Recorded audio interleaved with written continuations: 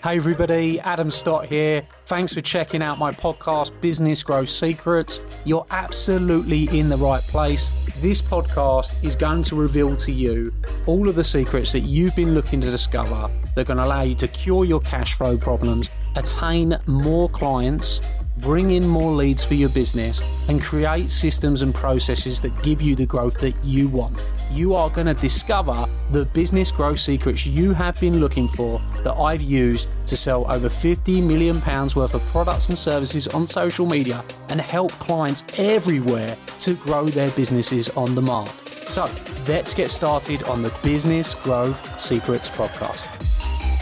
Can we give Peter a big welcome to the stage, everybody?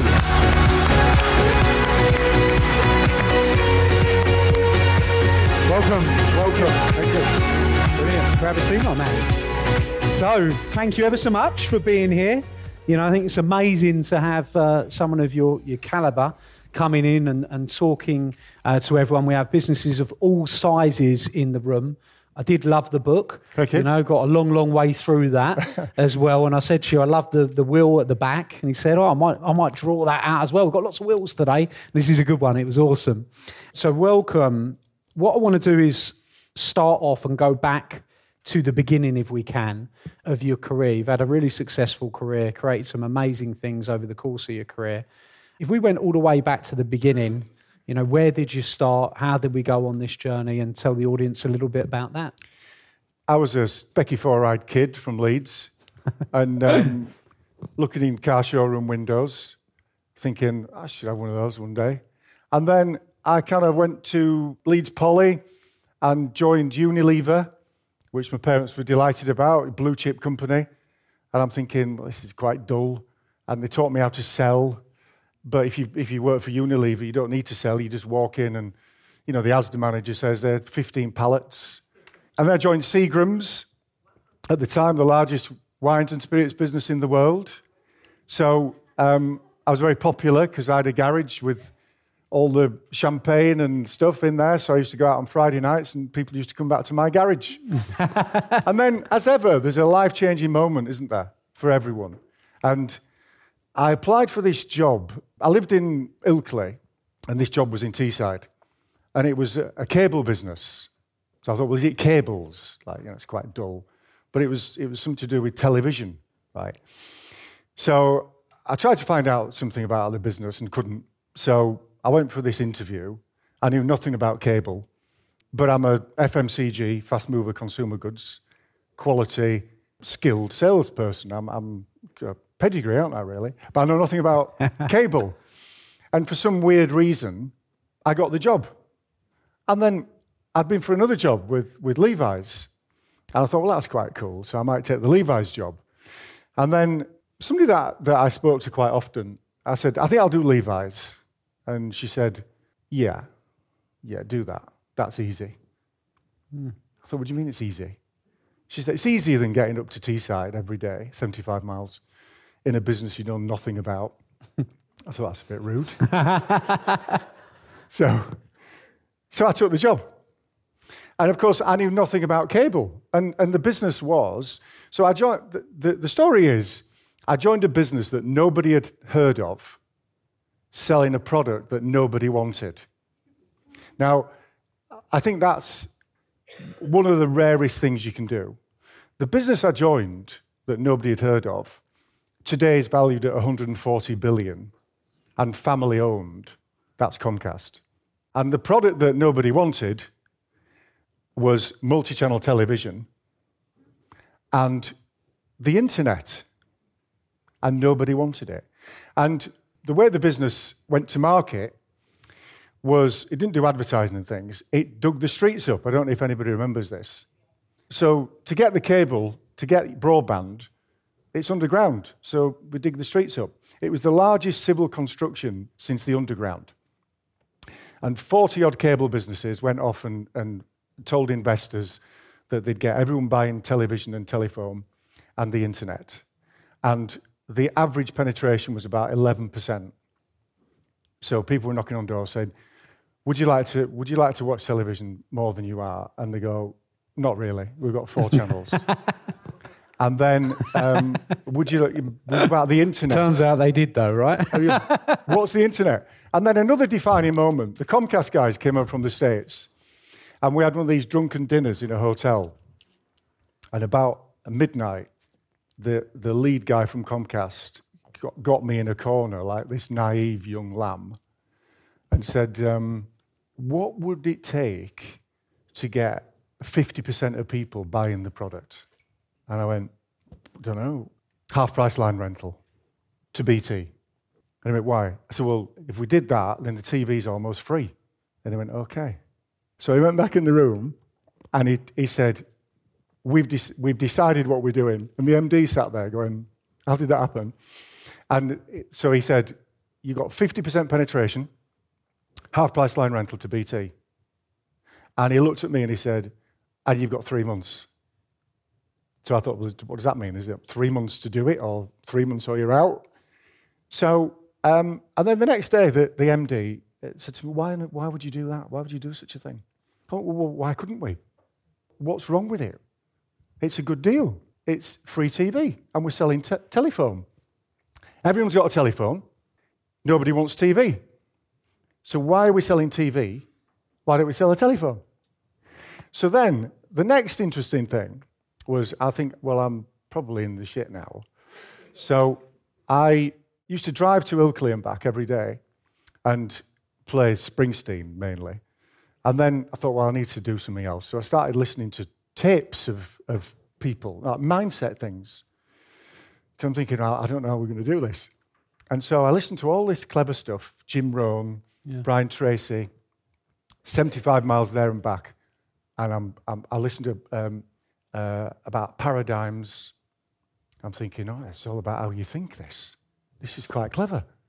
I didn't realize it's about your mind, and you can convince yourself of anything. So then I started to interview people. So there was about 3 people in the company.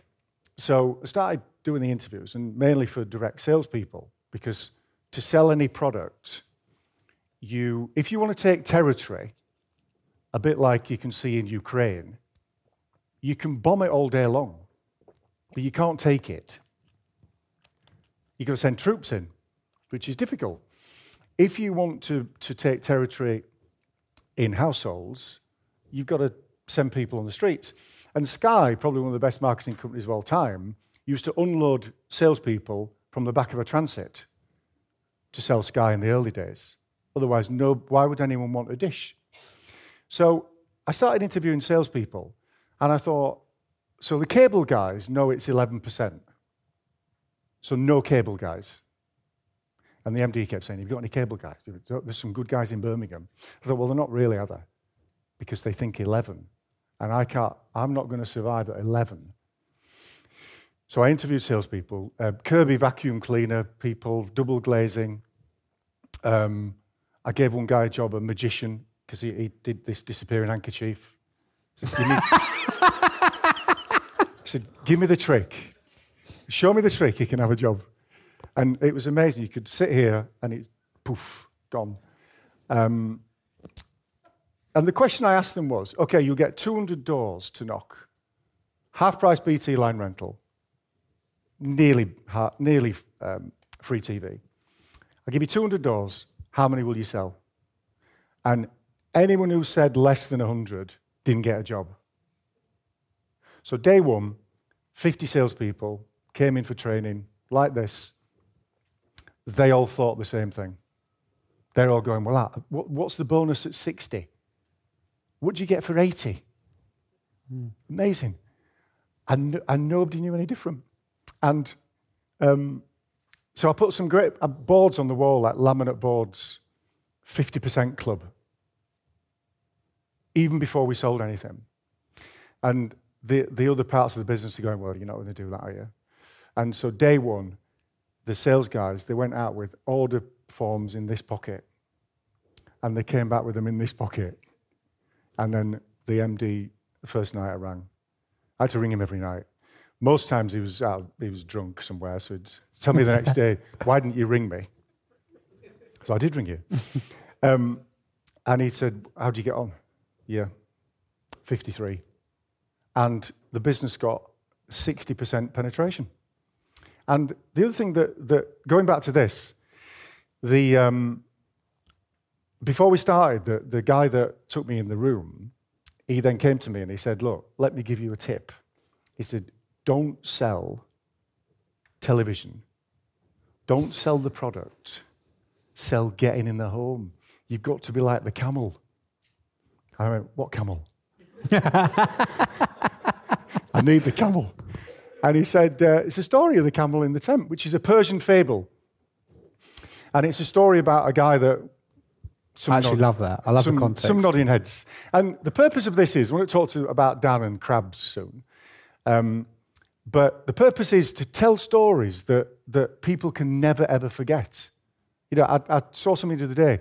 The shortest story in the world is the last man on earth was sat in a room, somebody knocked on the door. That's a story, isn't it? So the camel in the tent, the guy's walking across the desert with his camel, get to the night, pitches his tent, gets in it, camel goes, well, I'm coming in. He goes, no, you're not. You're the camel. I'm the master. You stay outside.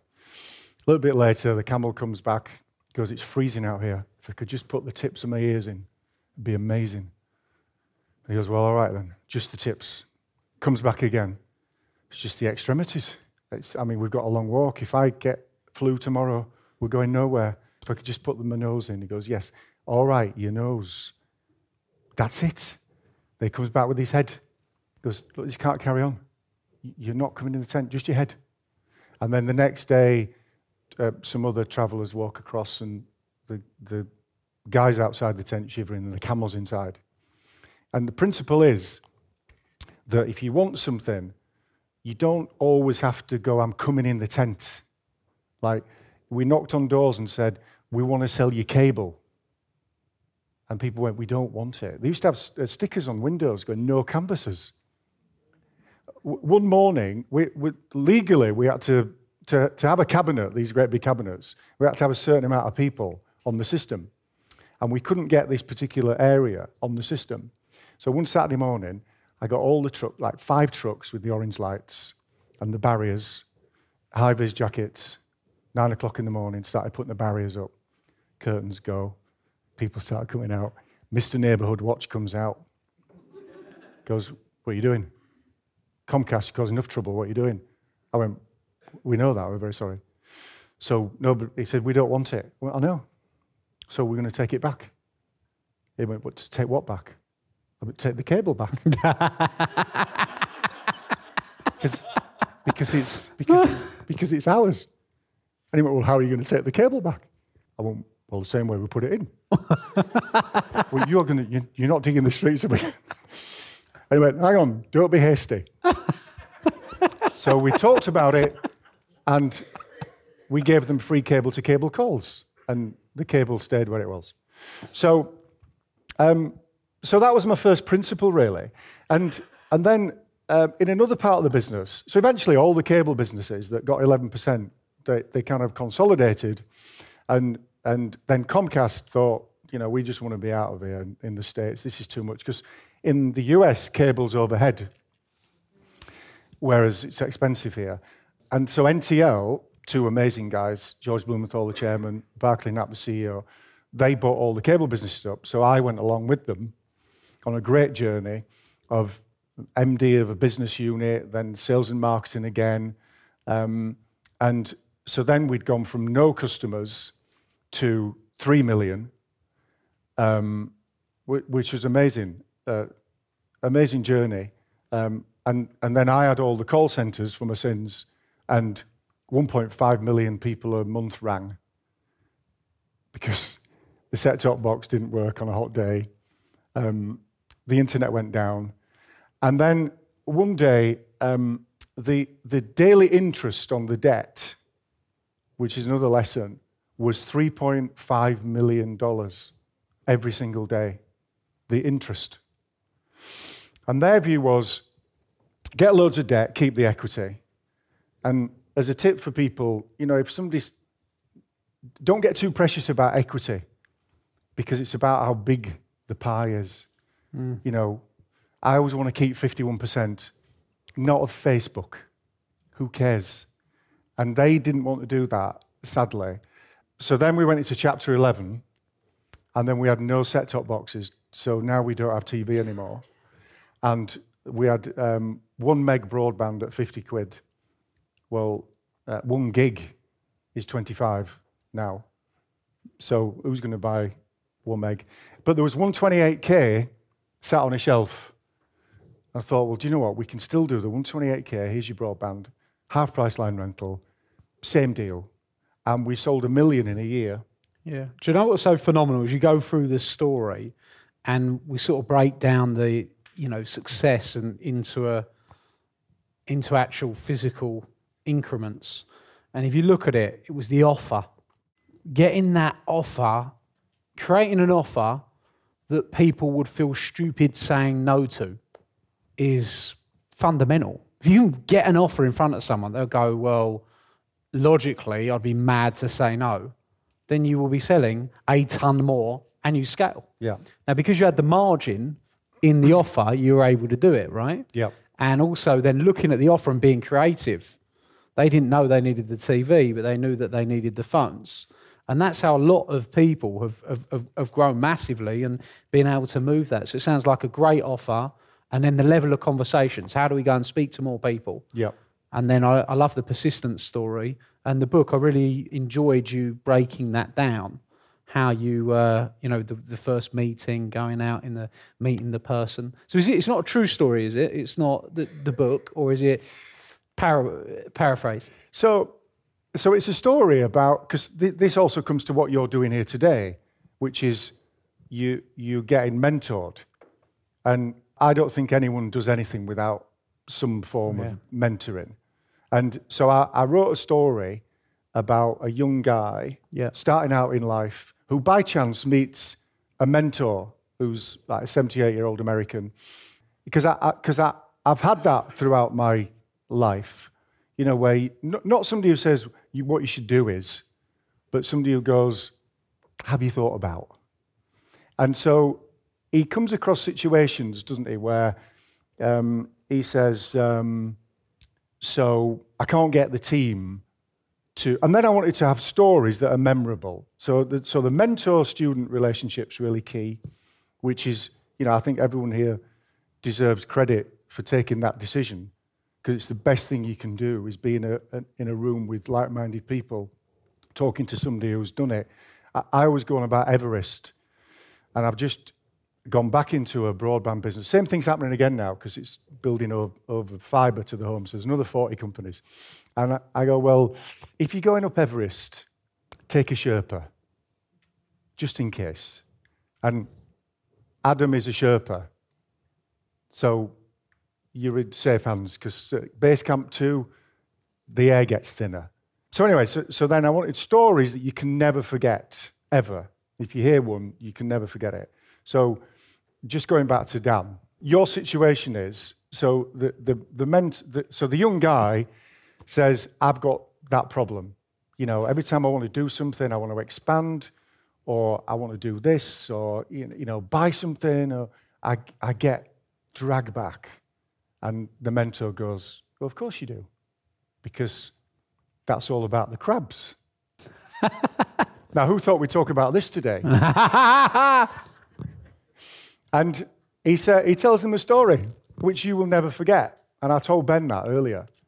And he says, so a fisherman, when he goes fishing to catch crabs, he's got his pot, and he catches one, and he puts it in the pot and puts the lid on.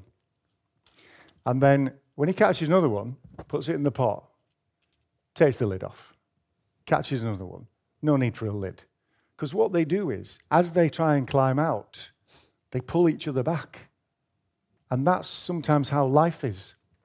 People go, no, Dan, don't be going off to Stansted and thinking you're big. And don't you be thinking you can be successful from where you're from.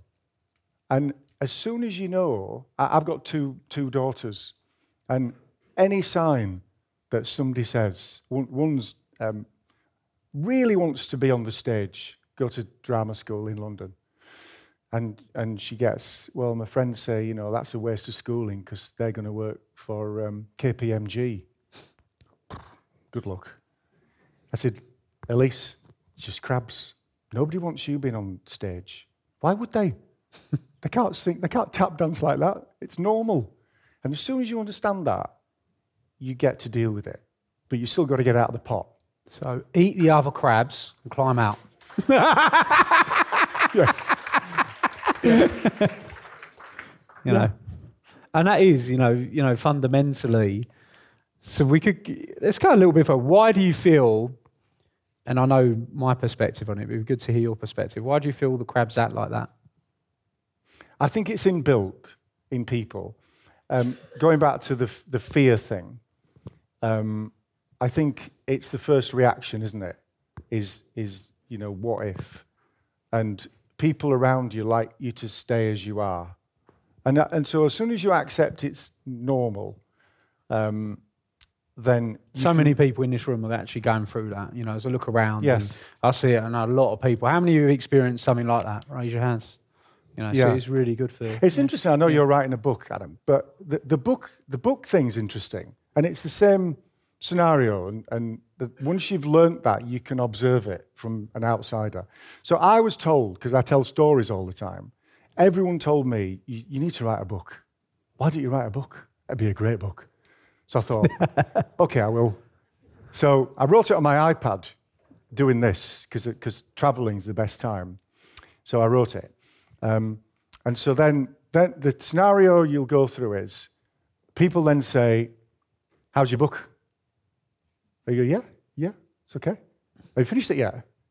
No, not yet. Okay. And then again, how's your book? Yeah, nearly done. Oh, you finished it? Nearly. Okay. When you've finished your book, okay. Have you got a publisher? Not yet, but looking for one. Oh, all right then. And then they go, because nobody's buying books anymore.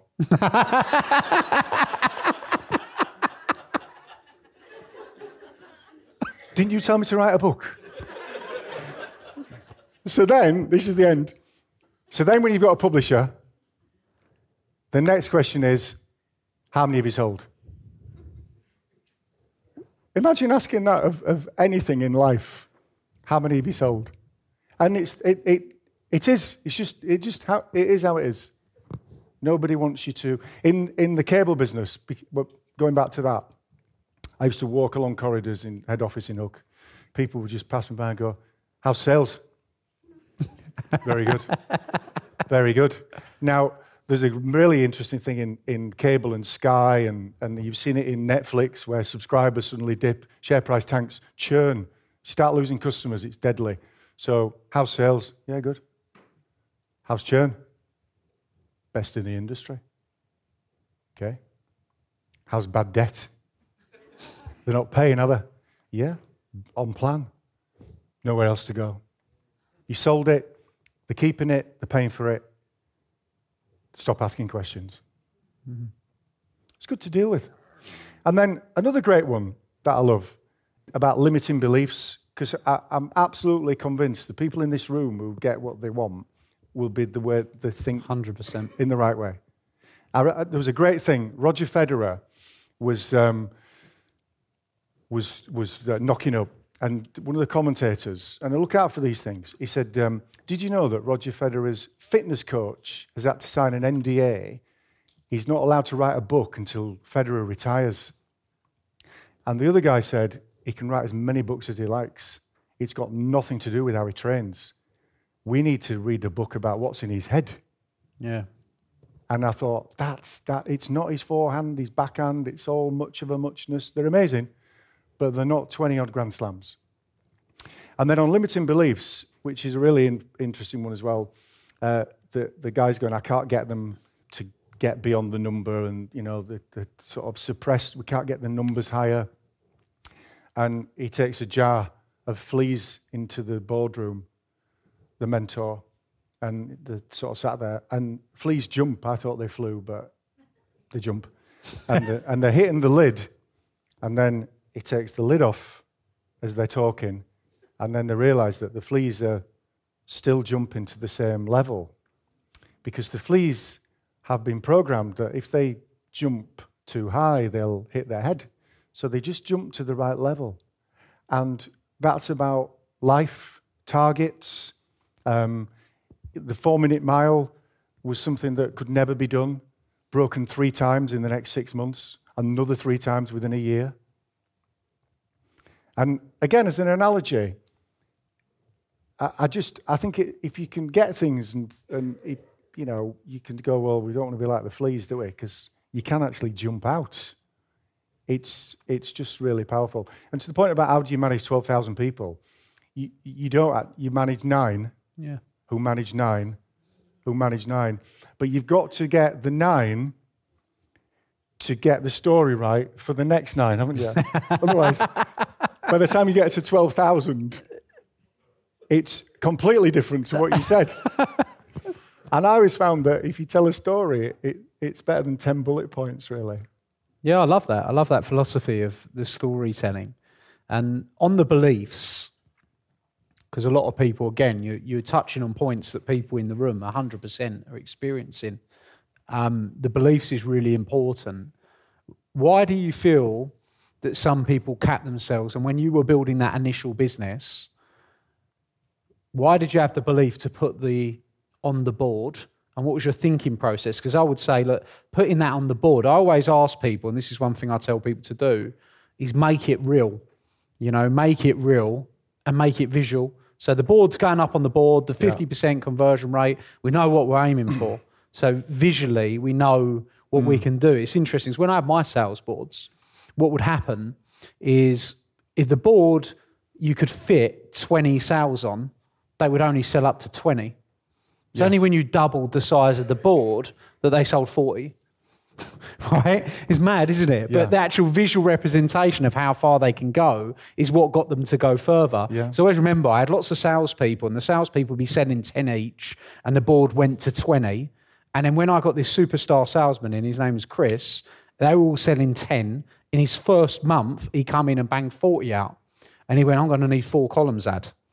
That's what he said on the first day. So we started using the columns. In the end, we just put another board underneath it.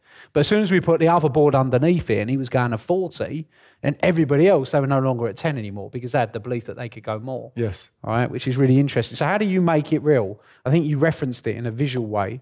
How do you break through the beliefs? And what would you do if you were these people that are building these businesses that are growing, whether at 100 grand, $500,000? How would you get them a push further? So I think...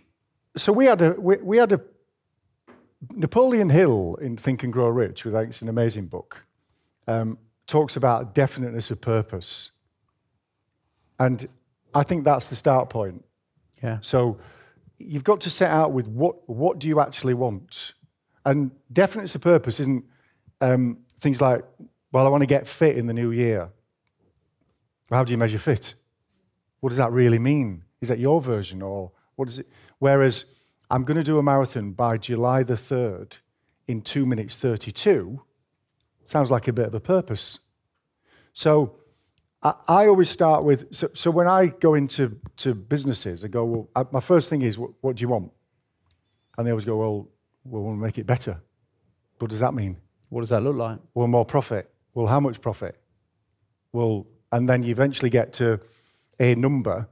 And by the way, we want to sell it in 2 years because we want to get out. Okay, we've got a chance now. So I think I've got thought I'd have a little visual. So I've got a couple of boxes. Again, things that hopefully you can recall. So if you do purpose here in a box, so... everybody sat here is, to Adam's point about the elevator pitch, can you do it in 30 seconds? That becomes the purpose, rather than I want to run my own business. Isn't a purpose, really. And then that drives you to the plan. So if we go back to my thing, my purpose was 50%. Very clear, can be measured. There's no ambiguity. The plan then is I've got to get people who believe in it. So I've got to get great marketing, great salespeople. We sponsored everything that moved, including Middlesbrough Football Club. Jimmy, there's a plan that says we are going to swamp this place. You can't move without knowing who we are. Why is that important? Well, because it is so important. But I think they've got to. This is what I want them to understand. Right. You've got to swamp the market. Right. So, You've got to be out there. So I've got 3 more boxes to put that one into, and then the next one is action, which says we're going to contact every home. And we're going to leave no stone unturned, as opposed to how many did you contact? Well, we're not sure. So most people, they don't have a purpose. There's no plan. There's a kind of, let's see how it goes. And then the action is, I was busy last Thursday, but I'll get round to it. And if you just focus on those 3 boxes, so being in this room, you've already made a decision, so you need to figure out a purpose if you haven't got one. The plan is you've been given one in the room, which is great because you don't have to think of one. But the action is you've got to do the work. 100. That's it. Otherwise, it's just a plan. Yeah. So 3 boxes, and if you can today, try and figure out how you score. The next 3 are product. Now, there's a couple of things about the product. First of all, people get too carried away about the product. I think Sarah said there's no such as a unique one. Sometimes people say, I've got this, and there's no phone on earth will do this. Well, in China, there will be in a month.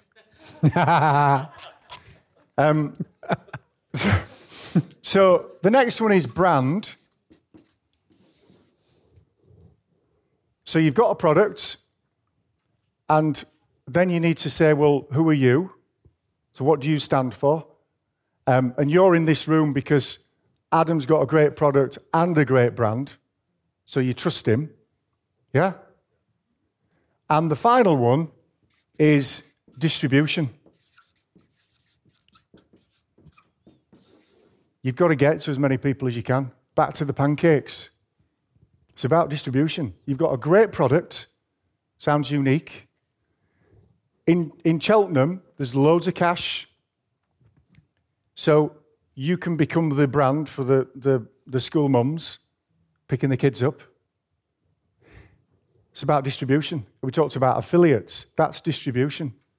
And most people spend most of the time here boring you to death about their products.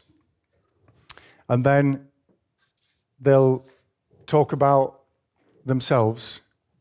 And then maybe they'll think who's going to buy it. And it's the other way around. There are some terrible books that have sold 50 million copies. Distribution. And there's some amazing books that are still on somebody's shelf. So those are my sort of 6 boxes to try and keep me straight in how do you figure out all this stuff. And it's really cool, and I've to have frameworks. Fundamentally, those frameworks can be, re-engineered, renamed, a different name to different people. But the bottom line is they're the things you got to do, right? Distribution could be called marketing, right? For example. Yeah. But it's how do you get out to more people? And that's the fundamental. How do you go out and get in front of people and get in front of as many people? So where are you? Like, look at it in the room. Where are you on it? Do you know your purpose? Do you have your plan? Are you taking enough action? Where's your product? How good is your product? How's your brand? And are you distributing? Most people, like you said there, Pete, it's the distribution. Yeah. That's usually the biggest problem, not speaking to enough people. And why do you think that is? So I know why. Why do you think that is? Why they're not speaking to enough people? It's the hardest bit. Yeah. Isn't it? Yeah, of course it is. It's the hardest bit. It is. Yeah. How do they make it easier? Focus on that.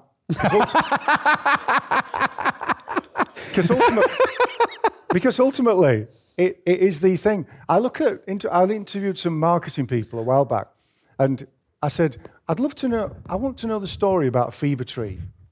And they all said the same thing. Oh, what happened was they were going to do a gin, and the bank manager said, there's loads of gins, do a really high-class tonic. And I went, no.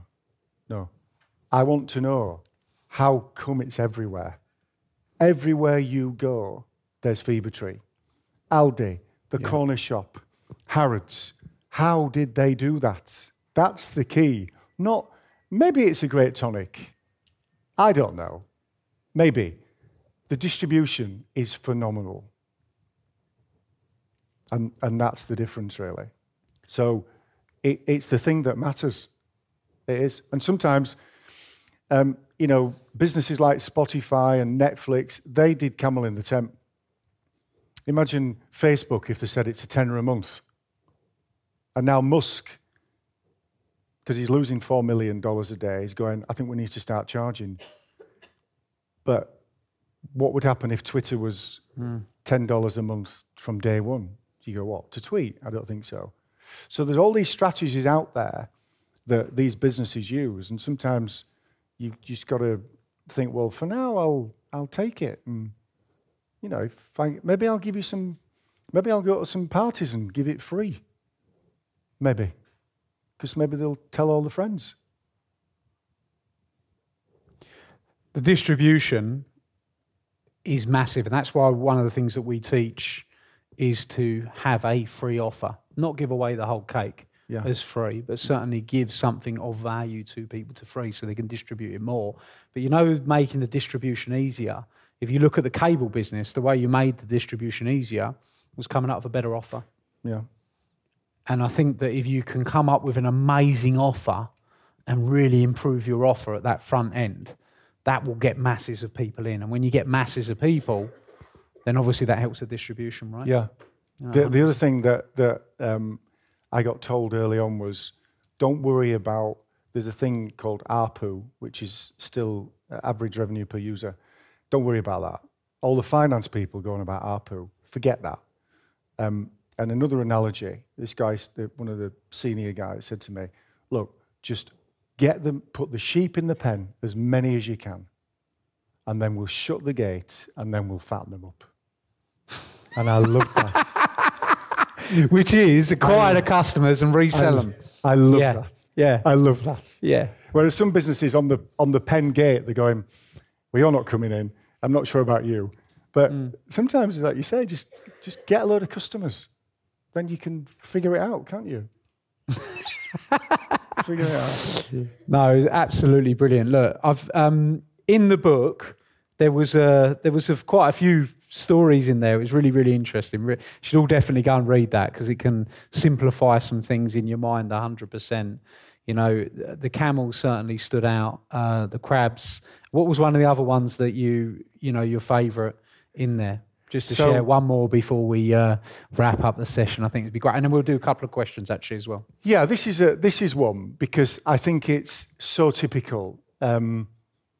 And the other day I did a seminar and online, and this and two of the girls that ran it were in South Africa, and they said, "Oh, have you ever been?" I went, "No," and they said, "Oh, it's a great place to come. However, at the moment we've got this 4-hour power cut because the electricity they're having to balance the load."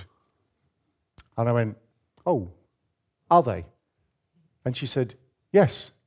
And I said, "How do you know?" And she said, "Well, you haven't been to South Africa, have you?" I went, "No." "But how do you know?" I said, "I might turn up and just say, don't balance the load, and maybe the power will stay on." And I could see her thinking, he's never been to South Africa. So one of the stories in line with that is, and this is a real experiment by a guy called Harlow, and he put 5 monkeys in a cage with a ladder and a banana hung. So he puts them in, monkeys go crazy, climb the ladder, one gets the banana, pulls the banana, buckets of ice water fall on the monkeys. So then leaves them a while, and takes one monkey out, puts another monkey in. So shuts the cage. So the new monkey goes up for the banana with another one, and they pull the banana, ice water everywhere again. So then takes out another monkey. So now puts another one in. Now we've got two monkeys, right, the new monkeys. And then same thing again, the latest monkey that's just gone in tries to climb the ladder. The other monkeys stop it, beat it up, right? So then, again, takes one of the original monkeys out. Now you've got 3 new monkeys. Latest one comes in, tries to go up the ladder, gets beaten up. And eventually, he's put 5 monkeys in the cage, none of whom have seen the iced water. None of them go after the banana. And it's just there. And nobody touches it. And that's conditioning. Because they don't know what will happen. They've just been conditioned that if you do that, so they could starve to death. And I think, again, going back to how we can be, it's very easy to be in the cage. I mean, so many times in business, people say to me, "Oh no, you can't do it that way." I go, "Why not?" Well, because we haven't, we never have. Well, maybe we should. And I think another analogy of, particularly if you go into something new and people tell you things, maybe they've never seen the iced water. 100%. An entrepreneur makes their own rules. There's only one rule. There are no rules. Yep. I learned that from Best of the Best. You seen the film? No, that's not. Great martial arts film. They say there's only one rule. There are no rules. Yeah. And that's the reality. You make the rules. You make things happen. You try things. If people in your industry are not doing it, that's why you should be doing it. Because that's what's going to get your market share. That's what's going to help you grow. You got to be the monkey that reaches up, gets a banana, and hangs on the top while everyone else gets covered in ice water. Right? Yeah. That's the mentality. Okay, so we're going to open up for a couple of questions from Pete. Give him a big round of applause. Amazing. So who would like to ask a question? We've got a few time for... So we've got Andy at the back. Have you got a mic over there? Yeah? Great. Hi, mate. Thanks for that. That was great. The way you did market penetration, I'm trying to become known in the local area. We do home improvements, extensions specifically. That's a big ticket item. I was wondering if you have any tips for market penetration. Good question. For that kind of item. So you want to attain a penetration? Yeah, so I want to get known. We will keep his private life out of it. So I want to become known in the local area and get everyone known. So instead, I can't canvas kind of like you did. Yeah. Or I could. Well, you can. Yeah, I could. Yeah, you so can. I was just wondering what you think most effective strategy for that kind of item. It's a great question. I would focus on how many jobs do you want to do? So you fit boilers, yeah? No, extensions, home extensions. Okay. Yeah. So how many do you want to do? Ideally 20 a year to start with, yeah. Because your penetration would be of total homes that you could get to. Yeah. Right, which is not reasonable. Right. So you could make a lot of money at 0.5 penetration. Yeah. So I wouldn't worry about penetration. Okay. I would get to, back to purpose, how many jobs do you want to do? Like you've got a quota. Yeah. So how many crews, how many jobs per day, per week, per month in 3 months' time, 6 months' time? I think that's the goal. Number of jobs, not penetration. Okay. So in terms Because you can measure it. Yeah, you can measure it. In terms of advertising to the local market, then, what do you think would be most impactful for there, given your experience? What kind of customer is it? Homeowners, looking to expand homes. They got equity in their houses, that kind of thing. Yeah. Well, the best time to advertise is when you're installing. Yeah. So you're in a street with your logo, with your van, which is logoed, I presume. Yeah. And I would then go up and down the street, Canvas the street. Yeah. telling everyone how amazing it is, how Mrs. Biggins is so happy with the shower. And then I would get Mrs. Biggins with recommend a neighbour and use that. The best way for you to get out there is people thinking you've done a great job. Great. If you drop loads of leaflets and they go, well, who are these guys? Yeah. But if you're installing, somebody's bought it, haven't they? Yeah. You've only got 20 jobs, Andy, that you want to do. One of the things estate agents do very well is you could lend the concept from a estate agency.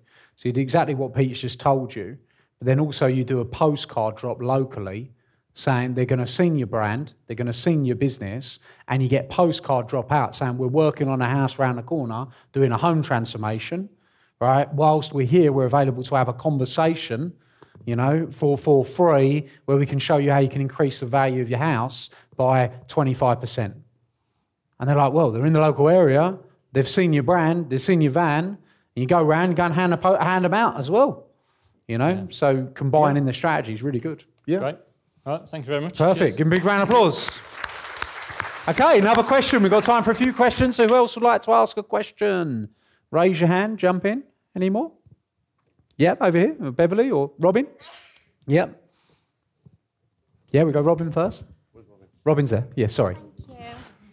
Thank you. My question is around branding and a bit of distribution. So I recruit for contact centre space UK-wide. And what tips would you give to brand myself as the best known recruiter, because it is quite a disruptive market and it's quite a ruthless market. So having that brand in contact centres, what tips would you? Yeah, well, first of all, you've got to get to them, haven't you? Which is probably LinkedIn, so customer service directors. And you said best known, and it's back to the penetration thing. You don't need to be the best known. You just need to be the best in front of them, don't you? So if you get to them daily, and there's so many of them, and again, I would say get in the door, maybe cut the rates, whatever. Just put yourself out there as... I think with recruitment, and it's a high turnover, isn't it, contact centres, is being the best to deal with. I just introduced a guy to a business I'm in, and for a customer service director, and somebody who used to work for me recommended him. And I thought, I don't want them thinking I'm just bringing my mates in. And he sent 6 people, and the MD said I could have taken all 6. Okay. That's it, isn't it? Great to deal with.